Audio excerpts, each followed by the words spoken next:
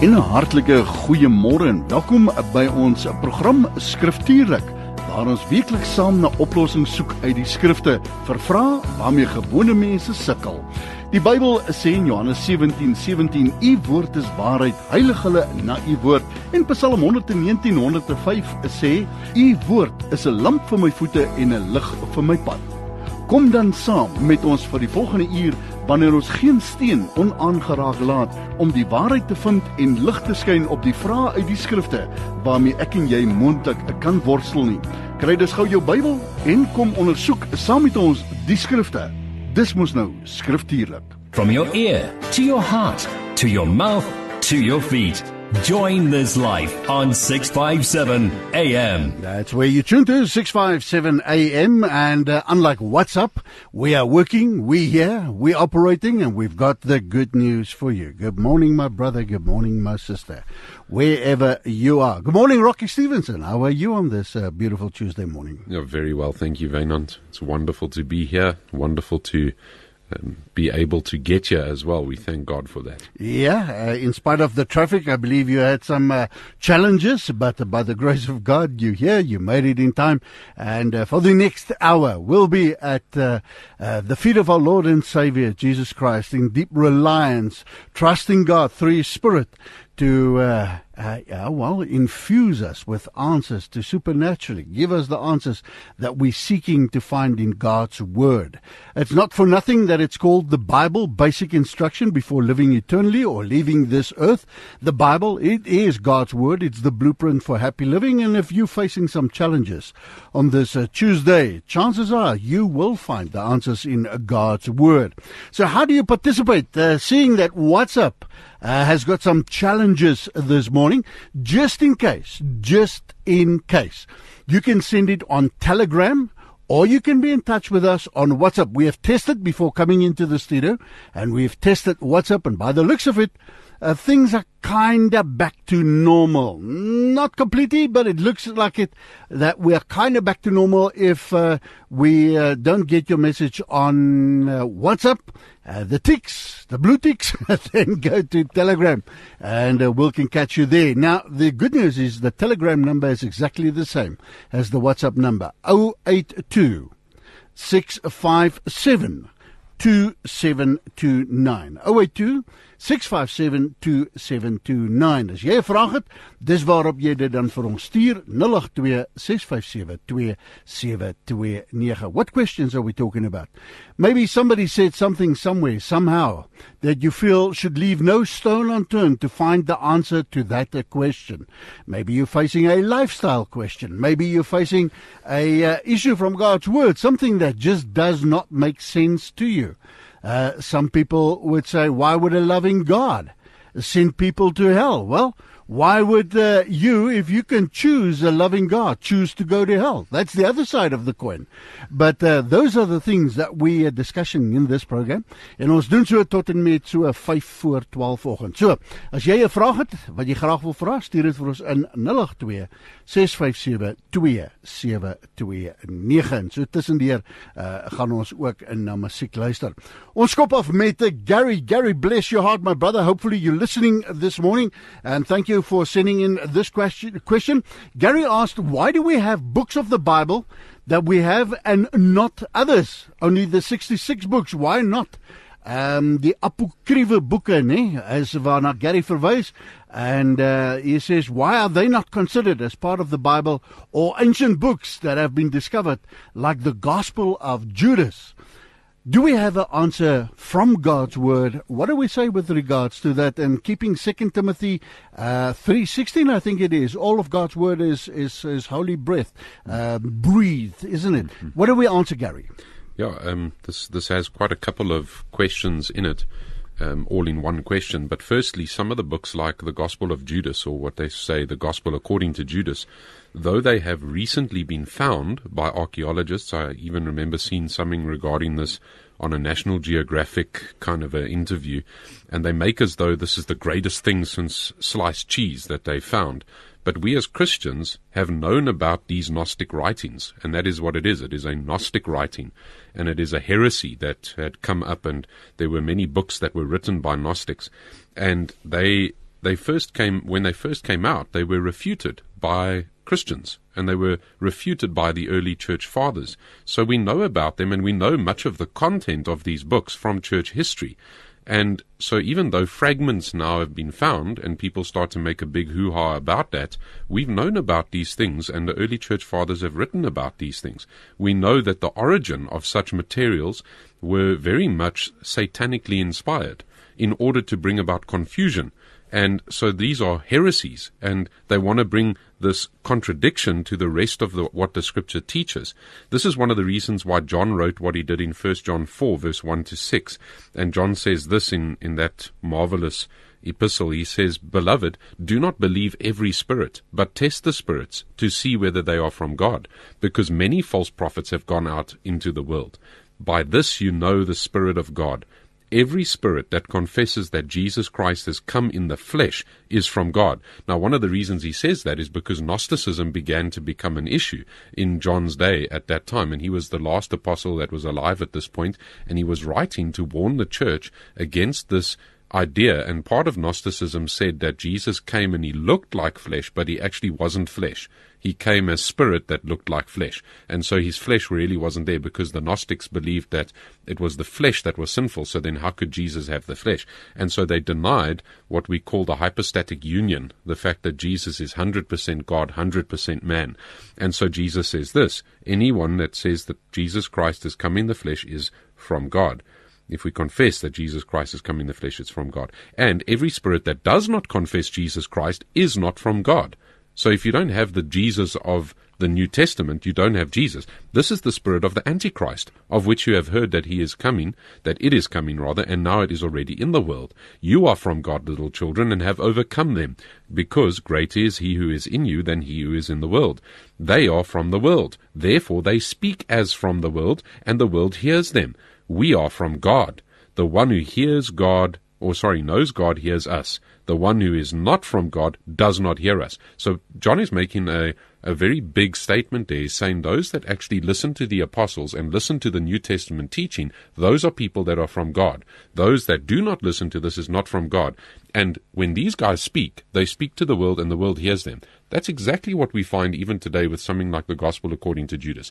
National Geographic makes a huge thing about it. Well, what a wonderful thing that we found this Gospel according to Judas. And they ignore the rest of the Scriptures, and they make a big thing out of this. So John was writing about some of this. Now, what about this Gospel according to Judas? Well, Judas committed suicide. Remember that? Matthew 27, 1 to 10 says, "Now when morning came, all the chief priests and the elders of the people took counsel together against Jesus to put him to death. And they bound him and led him away and delivered him to Pilate the governor. Then when Judas, who had betrayed him, saw that he had been condemned, he felt remorse and returned the 30 pieces of silver to the chief priests and elders, saying, I have sinned by betraying innocent blood. And they said, What is it to us? See to it yourself. And he threw the pieces of silver into the sanctuary and departed. And he went away and hanged himself. And the chief priests took the silver and said, It is not lawful to put them into the temple treasury, since it is the price of blood. And taking counsel together, they bought with the money the potter's field as a burial place for strangers. And so we see that Judas actually committed suicide. So the Gospel according to Judas was written between 300 and 400 AD. That's during the time when many of the Gnostic writings were written, whereas Judas had already killed himself around 33 AD. So this wasn't even written by Judas, but somebody comes and writes this fiction and says this is Judas's account. And inside of that account, it goes against all of the other Gospels. It talks about how Mary Magdalene was actually the wife of Jesus and all of this nonsense that actually comes contrary to what the Scriptures say. And many prominent Gnostics were writing these things. Who they acclaim to be the head of the Gnostics, or the guy who started this, was a guy named Valentinus, who was born in Carthage around 100 AD. And so many of these writings had happened so many years after eyewitness accounts of what the life of Jesus was like. There's another Gospel according to Thomas that they wrote about as well. So it's good to actually look at this and go, when was this written? Was it written when it was eyewitness accounts of who Jesus is? Which Matthew, Mark, Luke, and John. Indeed there were eyewitness accounts, wasn't it? Definitely. All right. And so Gnosticism falls into that same trap of what Satan did to Eve. Did God really say? The question mark, eh? That's the question mark. We'll take this writing above what you have in the New Testament Bible. And it's really no different to what now is being called neo-Gnosticism today, where people are adding to the scriptures or minusing from the scriptures. And it's really a worship of knowledge. And this is part of this issue. There is a group that they say is, let's say, descendants of the early Gnostics in ancient Mesopotamia, and they've got about 70,000, that's what the plus-minus figures of adherents worldwide. They call it Mandanarianism or something to that effect, and it's really this worship of knowledge and not of God. So regarding why the books that we have are the 66 books, so that question had a number of little questions in it. The early church applied a stringent test called the test of canonicity. And when we talk about the canon, we're talking about the completed 66 books, the 39 Old Testament books, the 27 New Testament books. And there was the stringent test of canonicity to see which of these books actually make it in to this, to the closed canon. And the apocryphal books were written outside of the time frame, and they did not pass this test. And so that's why the apocryphal books are not part of this. And it means that they didn't actually, it doesn't mean that they don't have factually correct information. Some of what we have in the Apocrypha is factually correct, but it's simply not inspired. Like you could have a history book that has facts that are true facts, but it's not inspired by God. In other words, breathed out by God and profitable for teaching and for reproof and for correction and training in righteousness, that the man of God may be matured. So the apocryphal books were written between 200 BC and 100 AD, many of them between what is called the new, or rather the intertestamental period. That was a 400-year period between Malachi and John the Baptist, and God was known to have been prophetically silent during that period. Jesus even attests to that. And so you have some of these books actually written during a phase when God was actually not speaking to his people prophetically. So it doesn't mean that books were not written. Many books were written, but they just simply were not inspired books. So depending on how you would count them, there could be about 14 or 15 books which are lumped together as called the apocryphal books. So then wanted to touch just briefly on the test of canonicity, and this is very much condensed. The early church councils applied several basic standards in recognizing whether a book was inspired. Firstly, they asked, is it authoritative? In other words, thus saith the Lord. Did God actually say that this is what he's saying? So is that book authoritative? I immediately think of Esther, where God's name doesn't appear in it. Yes, God's name doesn't even appear in the book of Esther. And yet it's there. And yet it's there. And yet it is also it's passed that test of canonicity. It is a little bit easier even with some of the Old Testament books, because already those 39 books were recognized by the Jews even in Jesus' day as biblical. It becomes a little bit more of a task with some of the New Testament books, and even some of the reformers which came 500 years ago. I mean, Martin Luther 503 years ago nailed that 95 thesis on the door, and he didn't like a book like the book of James, because he couldn't kind of reconcile, how does James talk about that if you don't have works your faith is dead, and yet Paul speaks about how it's only by faith that you're saved, and he was battling to reconcile these concepts, which we have no problem with today, actually reconciling and looking at and saying,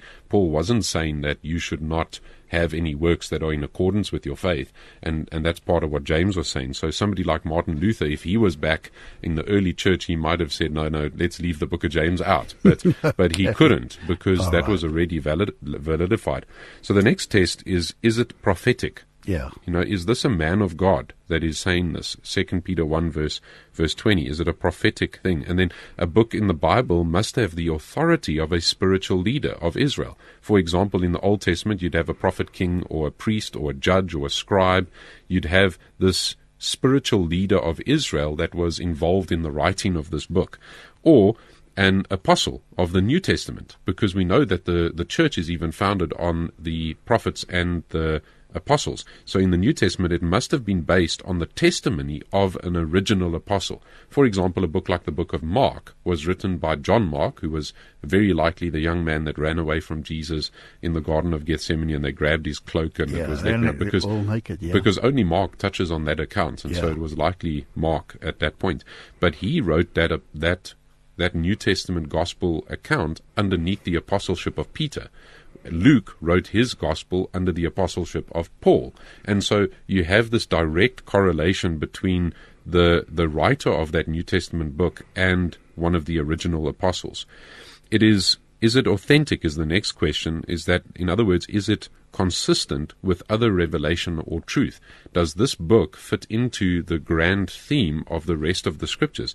And then the next question was, is it dynamic? In other words, does it demonstrate God's life-changing power? Hebrews 4 verse 12, for example, speaks on that way, two-edged sword, and it cuts between joint and marrow. And is it changing the life of the individual? And then, is it received? Is it accepted and used by believers? 1 Thessalonians 2 verse 13 touches on this. And so they would look at this and how this history of canonization came about. We had the Old Testament canon, which was recognized, and it recognized the correct Old Testament books. And there's a couple of reasons for that. Well, one, Christ referred to the Old Testament books as Scripture, Matthew 21 verse 4.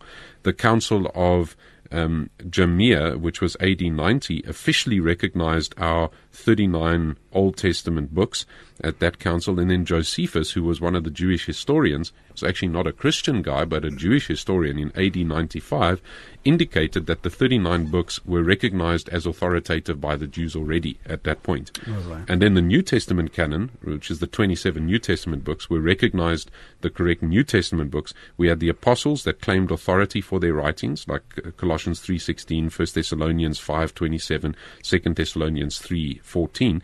And then the apostles' writings were equated with Old Testament scripture by even somebody like Peter, 2 Peter 3 verse 1.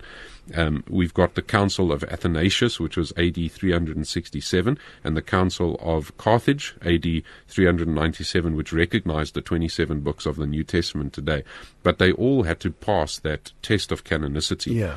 There's 4 further reasons, just briefly, to reject the inspiration of the Apocrypha, as we touched on the Apocrypha a bit early on.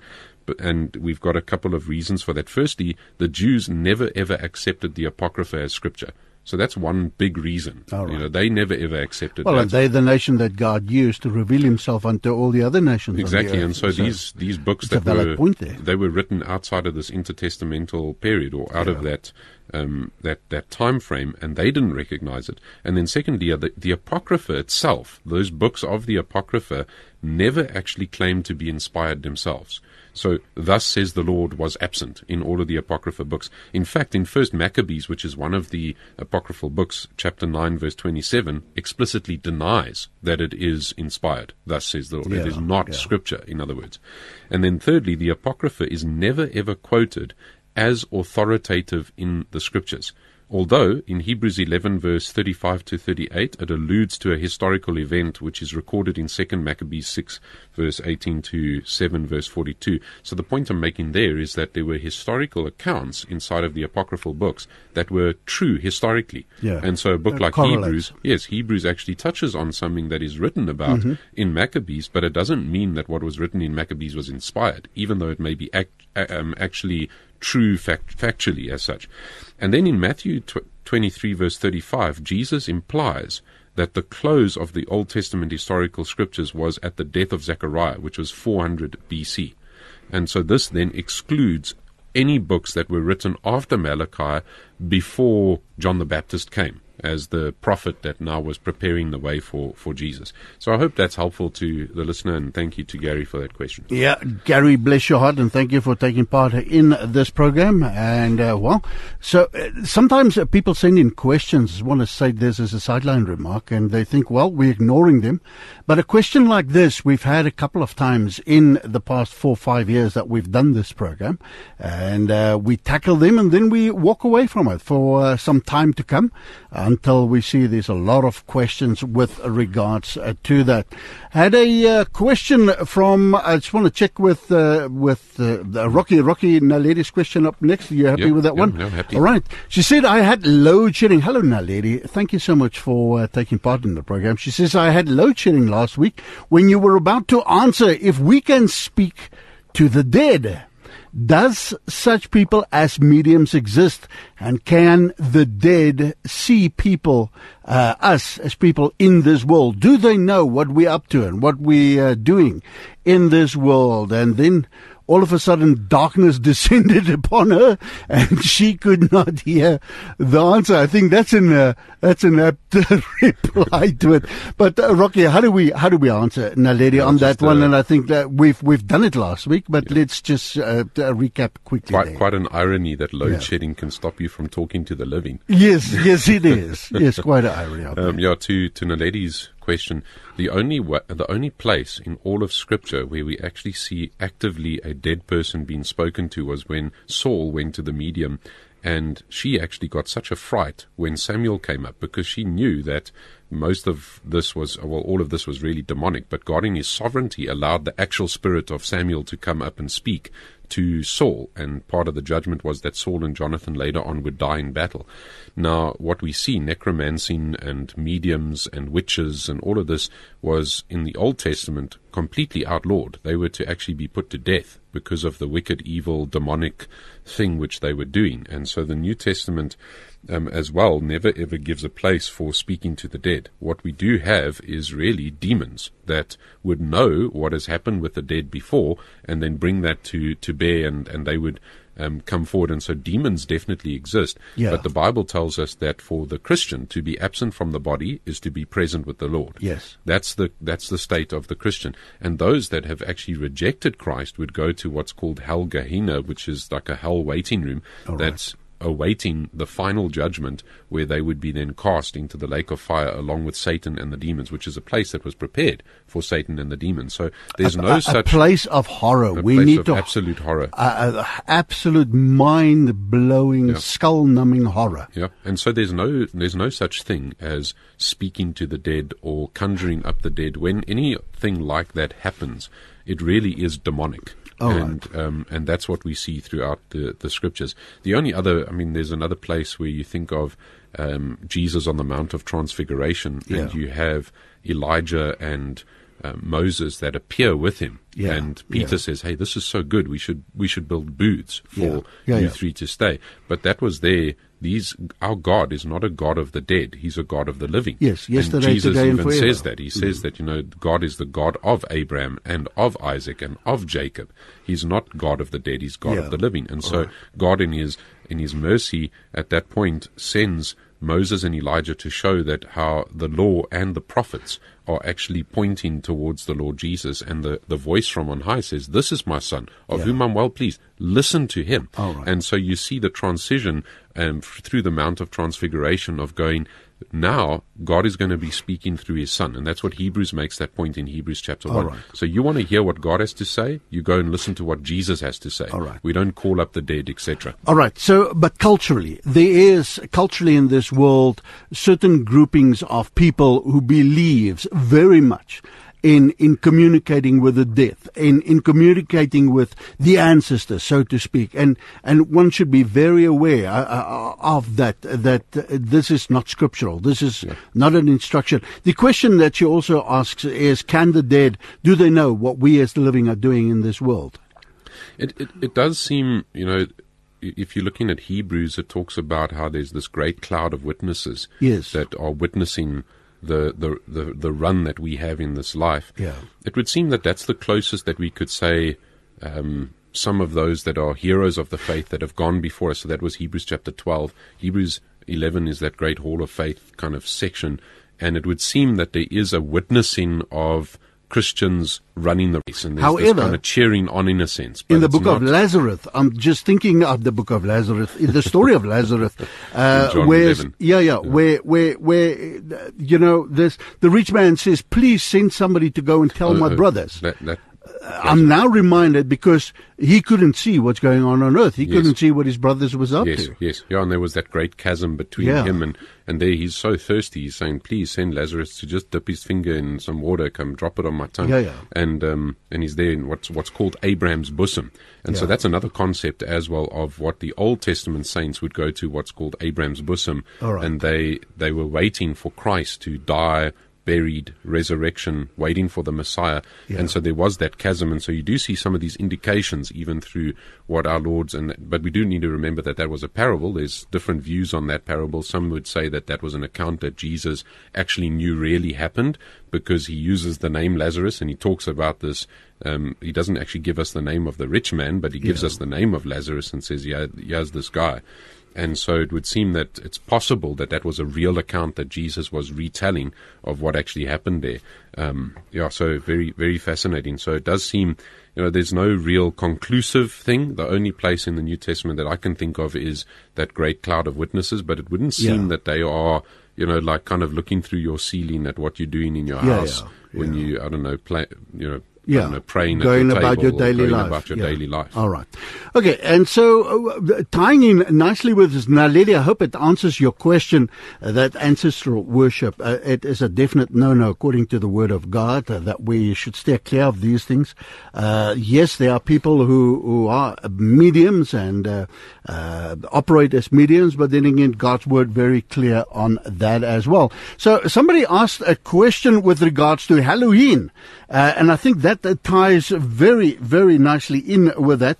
Let's get to that question. And I think that came from Karen. Karen that says, I'm anti-Halloween, but would like to know if Halloween is mentioned any place in the Bible. What does the Word of God say with regards to that? And again, we are back with mediums, with spiritists, almost like one of the preachers, evangelists was saying, all the tree huggers and the moon howlers. We're back with these guys once again. Yep. And it's a good question, because on the 31st of October is what is called Halloween. And so that's coming up. And no, the Bible never ever mentions Halloween. Halloween is celebrated by the pagan world on the 31st of October, and its traditions actually contradict and conflict with the Bible teachings. What we actually have is just another day that the world has money making in mind, so they market this thing and they seek to make money out of it, and people have just fallen into it lock, stock and barrel. And one of the 3 most important days on the Satanist calendar, isn't it? Definitely. Yeah. And the amount of people children that actually go missing even during the time like Halloween is insane. Horrendous. If you look worldwide, and it's a time that actually was set aside by pagans for human sacrifices. Yeah. And they were practicing those things during the times of the Druids and the witches and the just different witchcraft that happened even in the United Kingdom type of an area. And even the place like Stonehenge was used for the sacrifice of human beings, in particular young virgins, as they would go around. And even something like trick or treat was something that they would go around as these druids and witches, and they'd go to castles and they'd knock on the door and they'd say trick or treat. And if the people inside needed to actually give a young virgin so that that young virgin could be sacrificed, and if they refused to, then they would say trick rather than the treat, because they would actually lay a curse on that castle. And it would seem that this demonic practice would cause one of the people inside of that castle to die, and it would keep the people in such fear that instead they would say, no, we'll rather give you the treat. Let's give you this young virgin to be murdered. And so the history of Halloween is actually so horrendously horrible that it's shocking to think that many Christians... It's darkness personified. That so many Christians would so easily actually just accept this, and what would you run say to it. What would you say to mothers, fathers listening to us right now and say, listen, there's a good side and a bad side to it. I'm simply, bought my kid a witch's hat. It's for a party. It's nothing serious. It's all lighthearted. And, there's the old saying, don't try and find Satan behind every bush. What do we say with regards? Personally, I would say that there's no good side to it at all. Nothing at all. Yet there is much grace from our Lord, because every day has been sanctified. For the Christian, every day is a day to worship the Lord. We don't actually have any specific day that we now make more special than another day. Every single day we worship the Lord on that day. We do have the Lord's Day where we assemble as the body of believers, but every single day has been sanctified to the believer. The origins of something like this, Halloween, is absolutely wicked in its origins. And the desire from the world at this time is to just make money out of that. And to make it this thing that's this fun thing that you run around with pumpkins on your head or whatever it is. And it's a pagan festival. And when you realize that as a Christian, then you're culpable. You know, it may be that you didn't know, that you weren't, and there's a level of ignorance that you have towards that, and it doesn't mean that you don't have consequences for sins of ignorance, but it's a different thing when you know that something actually is celebrating something that is pagan. And then you're actually allowing your kids to do that as well. And so you're training up your kids to now celebrate something that has wicked origins. And I think that is where the responsibility comes for the Christian, to actually step back and go, let's be mindful about what we do. We spoke actually in your office a little bit earlier about how my people perish from their lack of knowledge. As Christians, we ought to be the most knowledgeable regarding the things that we do. Very much and we're so. culpable in that regard. We have the Word of God at our fingertips, and so to whom much has been given, much will be required. And we're to be a holy people, a people that are separate from this world. And that's part of the intention that God has for the church, is be a people that are a light to the nations. So I would say that you could prepare in different ways as a family. If you're in a complex, because today people don't just walk around in the streets of Joburg or Pretoria doing this trick-or-treat stuff. It's usually inside of the complexes where you will maybe have kids that do that. And I would say, as Christians, you could be ready to give the scriptures to children that maybe come to your door. You could open it up and actually, I don't know, use you could use it as an opportunity to evangelize and talk to them about the Lord Jesus. But it's saturated. The whole thing, Halloween itself, is saturated in death with all these skulls and Mummies spiders and mummies and death. So steer clear from it. And don't forget, there's a world watching. If you claim that you are Christian, but you allow your kids to do this, we become a stumbling block unto people who could find the Lord Jesus Christ. So steer clear from it. Coming Friday, Rocky, God willing, we'll do a whole program in Brandpunt. That's between 6:30 and 7 o'clock. On it, we're rounding the corner now. We're in the straight and narrow for the 31st of October, the high day of Halloween. It's saturated with Satanism as well. So coming Friday, we'll do a whole program on that. Half an hour, that's between 6:30 and 7 o'clock. And that's right here on Radio Pulpit. Coming Friday morning, you can listen to that as well. It will be podcasted as well. Any final thoughts on this? Final thoughts. 1 Corinthians 8, verse 8 to 13 is a passage where Paul talks about food that's offered to idols. And he actually makes the point of saying there are actually no idols. And all food has been sanctified. God has made all food special. But he makes this point to the Christians there, and he says this himself. He says, if you come to know that this food actually was offered to an idol. Now in Corinth, they would actually, basically the butcher was the pagan temple. And so any meat that you had would have been blessed by some pagan priest. And he's saying, but if you come to know, and you're sitting with a person that you're eating with, and they set food before you, and they say, this food was offered to an idol. He says, rather than abstain from that. Because it's been told to you now. This is a food that's been offered to an idol. You can't claim ignorance now. Now you're also being watched by that unbeliever and by others. Is this guy going to eat this stuff that was offered to a demon? Basically. And Paul's saying, rather abstain from that. And then he makes the point of saying, if you know that the conscience of your brothers is going to be pricked by the fact that you're eating this food, he says, I'll rather not do it. And he actually says that towards the end in verse 13. He says, therefore, if food causes my brother to stumble, I will never eat meat again. He says, I'll go that far as to not even eat meat again if I know that it's going to cause a brother to stumble. Ever so that I will not cause my brother to stumble. And so I think that we've got to think through that, even with our own practices in our day, with what we are doing, thinking about, what is it that may be causing my brothers or sisters to stumble with what I'm doing. Somebody's watching, somebody's listening. And this is, I think, maybe something to appeal to as well. When we have pagan practices that are happening around us and we start to take part in that, I think we've got to be careful in that degree. What I would say again as another thought is, what are your children actually being entertained by? Because many a times they're getting this through the cartoons of the world, and they're getting this through that, and now I know that I'm stepping on extra toes. Some parents think that the only way to keep a child happy is toss them an iPad, and then they just watch the next thing that they want to watch. Park them in front of the TV, the shortage pipe in your living room. But so much of what we have in the world, and even at a time like this, will be driving this Halloween type of a agenda. And so you'll see that on the kids' cartoons it will be little witches and little zombies and little pumpkin head things, and they make it as though it's so, it's glossed over, and that's what the world does with this stuff. They make it look like it's good. Even if you go looking up, something like Hollywood, the actual word Hollywood is what they would make the what do you call it, the wands out of. Hollywood itself is actually steeped in pagan worship and pagan things and witchcraft, and it's sorcery is such a big thing. Advertising department for hell itself. Exactly. Right. Now, I mean, you go and try and name one of the famous actors that's actually born again, a born again Christian. Yeah. And they're few and far between. There are ones, but they're few and far between. Right, Karen, bless your heart. Thank you so much for a very good question. Tell you what, Ikasa says we have to play some music. Somebody had posted a very interesting question. Wearing a cross around my neck, could that be a curse? Ons is so lief om die kruis om die nek te dra. Baie mense. Ja, ek is nou Christen. Ek het 'n kruis om die nek. Toe die ou pastoor gesê, as ek jou kind met 'n revolver vermoor het, hoekom sal ek 'n revolvertjie om my nek wil gaan dra? It's the cross that killed Christ.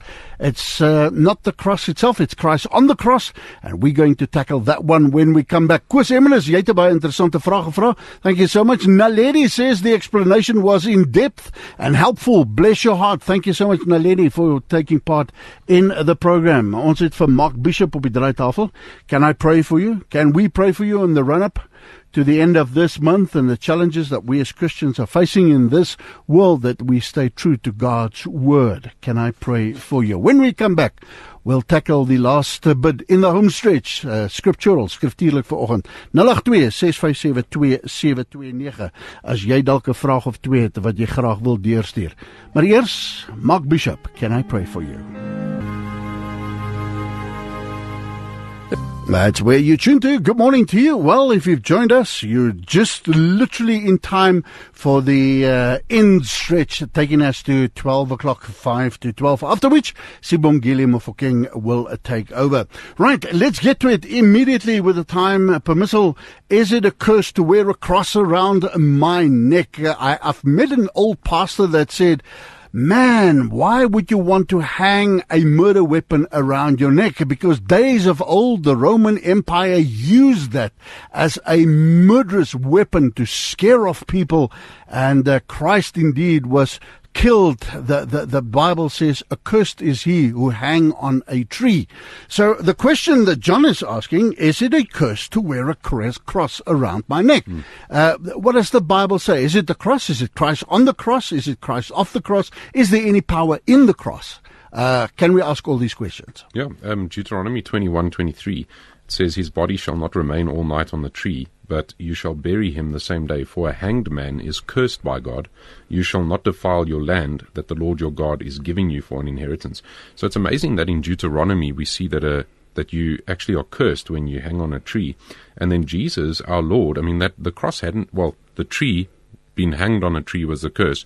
The Romans actually perfected this torture strategy of making a cross, and it was the most cruel way of somebody dying. Horrendous, and Jesus was placed on the cross. In Galatians 3 verse 13 says, Christ redeemed us from the curse of the law by becoming a curse for us. For it is written, cursed is anyone who is hanged on a tree. And so our Lord Jesus actually became a curse as he hung on that tree, and he took the curse and he fulfilled what God had said. He redeemed us from the curse of the law. So a simple answer would be no, it's not a curse to hang a cross around your neck. You're not on the cross, and Jesus has already redeemed us from the curse by going to the cross. The next question would be, well, should you wear a cross?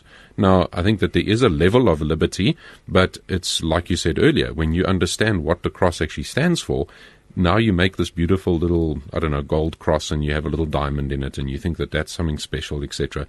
Some Christian puts a big cross tattoo on their back because they think that that's kind of cool. I think we need to think about what are some of the reasons behind why we would wear a cross. What is some of the motive of the heart? And the Lord is so much more concerned about what is your heart motive than what he is about these things. But it's not that you now are taking this cross and it's suddenly a curse to you.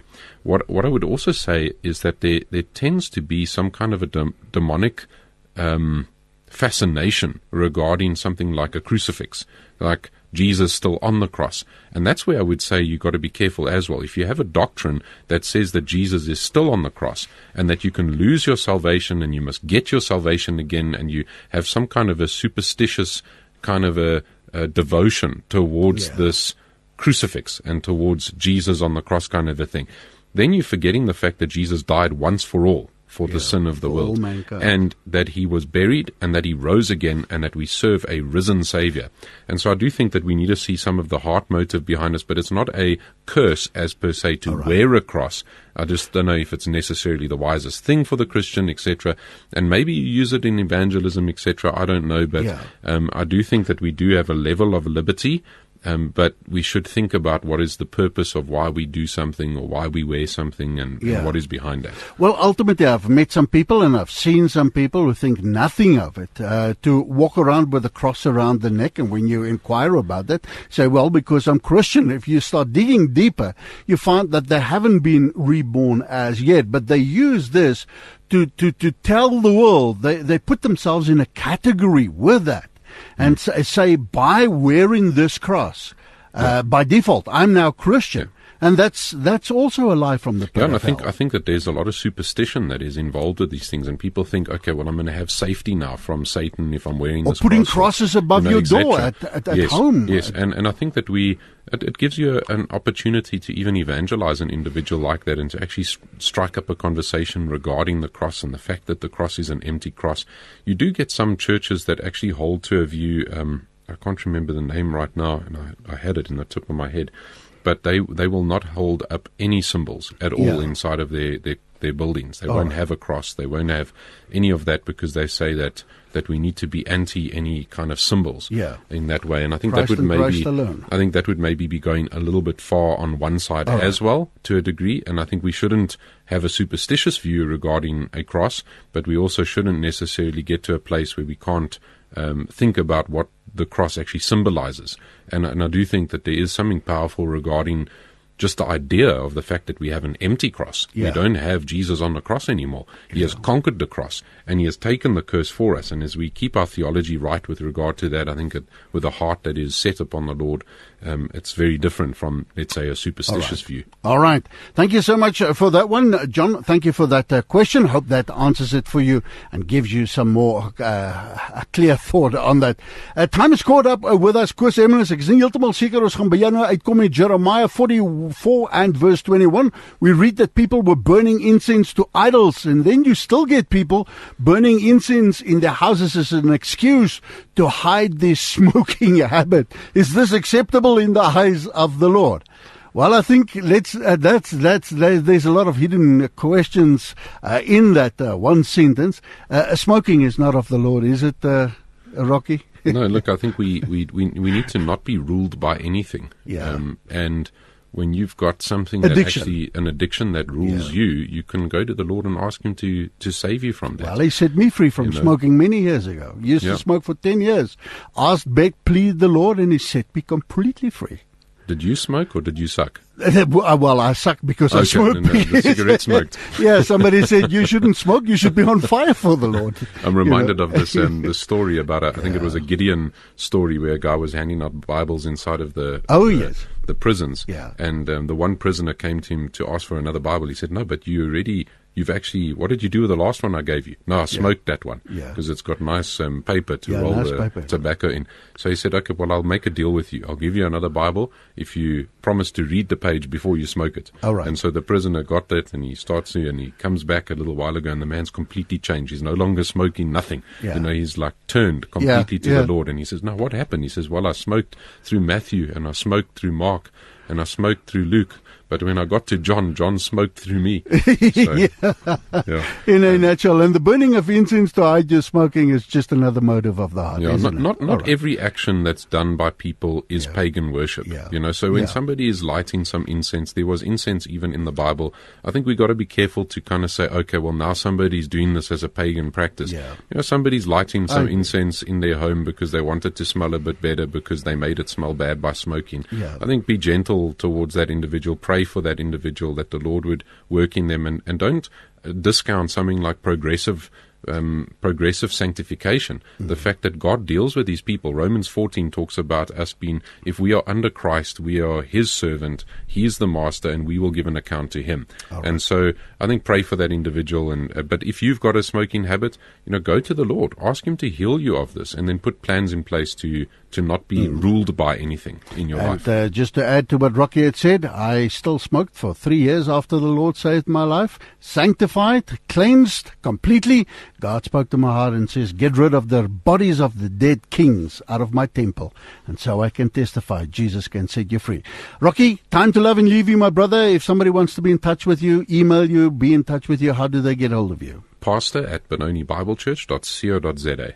Simple as that. pastor@benonibiblechurch.co.za. Next week, God willing, we'll be tackling some more questions. Thank you for keeping this program very interesting, very informative, and all the glory and honor to our Lord, King and Savior through His Holy Spirit, who helped us to answer these questions. Ultimately, the responsibility lies now with you. You've listened to a very interesting program, but the responsibility lies now with you to go and search the Scriptures to see if these things are so. Acts 17:11. Give God the glory. Till next time, keep well. God bless you, and shalom.